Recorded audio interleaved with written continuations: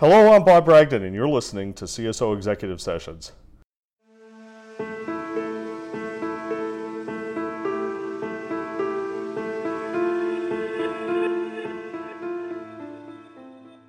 CSO Executive Sessions is a twice-monthly podcast produced by CSO Online and IDG.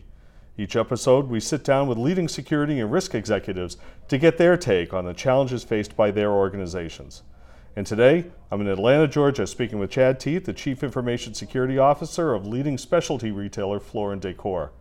Founded in 2000 and headquartered in Atlanta, Floor & Decor is one of the nation's largest specialty retailers of hard surface flooring, offering the broadest in-stock selection of tile, wood, stone, related tools, and flooring accessories. Chad, thanks for joining me today. Thank you, Bob. Can you tell us a little bit about your role and the risks that you help address at Floor & Decor? Yeah, so Floor & Decor is, as you said, a specialty retailer. I went public about 2 years ago, and I joined about 3 years ago. My scope is any risk that touches the digital domain, privacy, GRC, security ops, and technology. It's a very engaging organizational structure I'm in right now. I've learned a lot. I report to the CIO and the general counsel. Oh, that's an interesting combination. It is. I recommend it for anybody. Anybody who gets the opportunity, you're gonna have a unique opportunity to gain perspective. Yeah, that's good. So, what's keeping you up at night? That is both cliche, but an easy one for me. It's the labor market. Really? Yeah, it's rough. I've been very fortunate that I've just had a killer team. So trying to find staff is the thing that really... It really is, but even beyond that, I feel like as a CISO, I should be doing more to help the candidate pool. Our diversity gap right now is worse than IT. It's worse than the IT field. Yeah. And our burnout rate is probably not what it should be for such an interesting industry. I mean, you think you got what other industry does an engineer get to deal with espionage and all that? We should be more exciting, and we should burn less people out. Yeah. So what's your secret to balancing risk and business opportunity? In other words, how do you keep out of the way of the business without exposing the business to undue risk? Because that's always a challenge that a lot of CISOs struggle with. It is, and I've seen this at a lot of companies. Really what I've been able to rest on now is reducing friction with the business. It's not necessarily about being their best friends and doing, writing off, you can do that, we'll get an exception there. It's more of, we've got to do this the right way, but we just had a beer yesterday, we can talk candidly, right? It's, I think every security professional has been a part of highly complex projects that succeeded because everybody was rowing in the same direction. And we've also been a part of short putts that failed miserably because of internal squabbles. So just purely day-to-day job of the CISO and the engineers, the analysts, is to build relationships and influence with the business. Yeah, talk a little bit more about reducing friction with the business, like that you mentioned. Really, it's I can make this just very actionable. Is make walk-bys a part of your daily job. You should, get out, especially as a CISO. Yeah, grip and grins. Walk. I try to do things like, let's say if we have a meeting. Have a meeting on their floor. Don't make them come to my office. It gives me an opportunity to walk by their team, say, hey, I think one of our biggest successes of 2019 was made possible because a guy I'd never met before, we had a good conversation, I think about movies, maybe Bruce Willis over birthday cake in the break room. Yeah. And we just crushed a single sign-on multi-factor project out of the park. Never would have guessed how successful it would have been. But yeah, it's soft skills are king. Yeah, and it's a lot of CISOs struggle with the soft skills. Yeah, and it's making their life harder than it has to be. Yeah. I'm not saying I'm great at it either, but it really the key is to get out there, get known, let people know your face. That's good advice. Talk with us a little bit about where you think security in general could be doing a better job. Risk quantification and communication. We've got to be speaking the same languages as the rest of the business. And right now, I feel like in the industry, a lot of times we're not even speaking the same language as the rest of IT. There's a lot of push in the industry to get better, but there are industry frameworks like FAIR that we've adopted. We did a 2-day workshop with 20 leaders from across the business into IT, and just FAIR risk quantification training, math, whiteboard, everything. It was phenomenal, and I really feel like we walked out of there with a common appreciation of security. I know the point of sale team has looked at what does this mean as far as availability, so they can take a step back and say, we need 2 sprints to dedicate to stability because they can quantify the monetary value of outages. So it's a really cool opportunity that I look forward to seeing how it progresses. Do you think we're setting the expectations too high for security? That's a bold question. That is a bold question, Bob. So I think Bob's looking excited here because he gave me a list of questions and this wasn't on. He's rubbing his hands together evilly. So, I think that might be a pretty profound and accurate statement. At the end of the day, security is a bunch of people. We're imperfect, we're stressed, we're pushed hard, and we're trying to do the best with the tools we have. Security is not going to enable all business workflows, and on the other end of it, we're having to really not be a no organization at the same time. Right. So you can't be saying no all the time. I think the security industry is still struggling, and it's, if you look at industries in general, we're still a pretty young industry, a young community. We're still kind of struggling to find our identity. Are we going to be the good guys and do single sign-on and identity management? Are we going to be the bad guys? And then privacy, I think, is just kind of thrown a monkey wrench into the works. Well, so how about privacy? I had that on my list to ask you about. How does that fit into your security formula? I love that I have the opportunity to contribute in privacy. I'm not going to promise any positive emotions towards CCPA, but I define myself. Privacy, the core of it is the moral and ethical treatment of the data we've been trusted with. As a retailer, it's even more critical to feel that way because your customers are trusting you ultimately. Legal, regulatory compliance is table stakes, obviously, but I try to look at it as how would I want my kids' data treated? And I think as CISOs, we are in a very strong opportunity to impact privacy. We've got access to the business. We've got, honestly, more funding than most other units. Probably even if you have a chief privacy officer, our budget's probably bigger.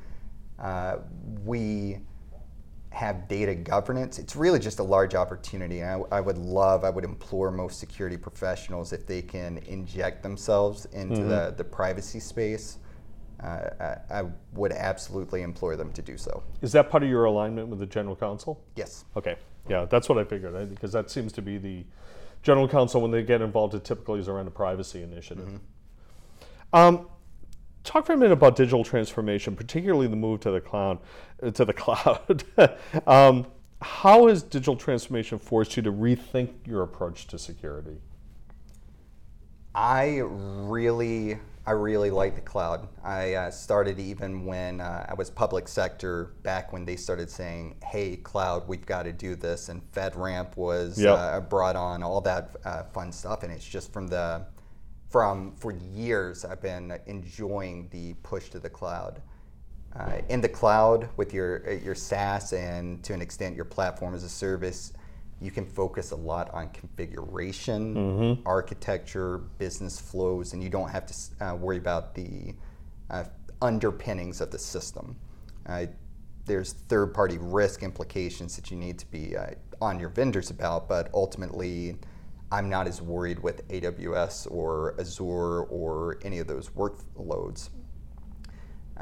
The infrastructure as a service is even more interesting to me because we've been yelling microsegmentation and lateral movement visibility for a decade, and it's almost been cost prohibitive to really execute in most organizations. But with the cloud services, we really have the opportunity to lower the cost of entry for those, and I really think that that's going to pay a lot of dividends. The bigger areas I think we need to get in front of as we move to cloud is going to be serverless architecture. Sure. If we don't jump on board while it's blowing up and becoming popular, we will get left behind. And also, one that kind of concerns me, it's equal parts good and bad, is citizen development. I don't know if you've heard that term. No, I haven't. I may be butchering. I'm pretty sure it's citizen development. So everybody's going to Google and write letters on.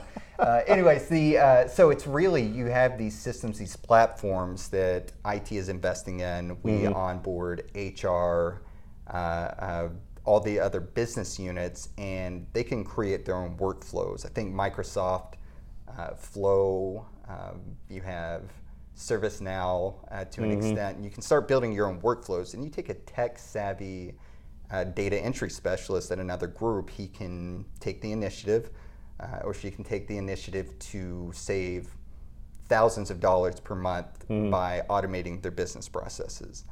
But that's a whole new category of shadow IT. We can't see these new business processes, these new IT workflows, because they're not going to show up in a CASB. They're not going to show up in DNS logs. They're just going to exist.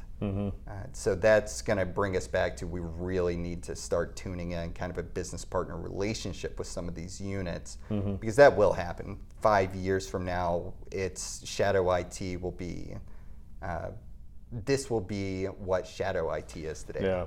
Yeah, and the struggle to have visibility into all this is going to continue to be a challenge. Definitely. All right, advice time. What's the best career or leadership advice you've either received or given? Okay, so I got this just the other week. Good timing. Yeah, I know. I feel like if you ask me every week, I'm going to have something new. So, the little bit of a history anecdote here, but around the 5th century BC, the Persians had ruled and conquered, and one of the areas they had conquered was Jerusalem. So a guy named Nehemiah had gained favor with Artaxerxes. He said, "It's breaking my heart that Jerusalem is in such shambles. Can you please let me go back and rebuild?" Artaxerxes, liking him, said, yeah, go ahead and do that. So we went back. Everything was in shambles, and back then, walls were everything. You're a big city. You got to be able to defend yourselves. Big walls. And yeah, I mean, you're the city Jerusalem that's supposed to be a major force, and you're in shambles. So he rallies a disheartened people, and he makes progress. He ends up rebuilding the walls and the structure of Jerusalem in 52 days. Pretty phenomenal. Now, near the end there, all the surrounding rulers, they do not want to see a strong Jerusalem. So they're saying, let's trick this guy out, let's lure this guy out. And so they keep sending him messengers to try to pull him out. And I'm seeing an analogy here. yeah. So he says, though, what I like, and this is what I really enjoy, what he said is, "I am doing a great work." He yelled down to a messenger and said, "Go back to these rulers and tell them I'm doing a great work. I cannot come down." So the way I took it is really on staying focused on the bigger picture. As CISOs, we can get drugged down into the day-to-day politics, squabbles. There is always another fire. It's so easy to get drawn into the minutia and lose track of, we've got to build a security program that's sustainable, that is bigger than the sum of its pieces, because we could always fight fires. Right. So that's really about focus. It's about not getting distracted. And even more than that, the way I looked at it is, if you don't have a great work at your organization, you should take a weekend, or CISO, take a weekend off if you can. And what would my great work be? Right. What could my great work be at the company? And then step back, and there's your program, and that's where you plant your flag. That's good. Thanks for listening to this episode of CSO's Executive Sessions. We've been speaking with Chad Teeth, the Chief Information Security Officer of Floor & Decor. Chad, always a pleasure to catch up with you. Thanks for joining me. Thank you, Bob. CSO Executive Sessions shares the expertise and insights of leading security and risk executives. To learn more about how security and risk executives are addressing today's dynamic risk environment, make sure to visit us at csoonline.com. And be sure to catch future CSO Executive Sessions by subscribing to this podcast on csoonline.com/podcasts or wherever you get your podcasts. Until next time, for CSO Online and IDG, I'm Bob Bragdon.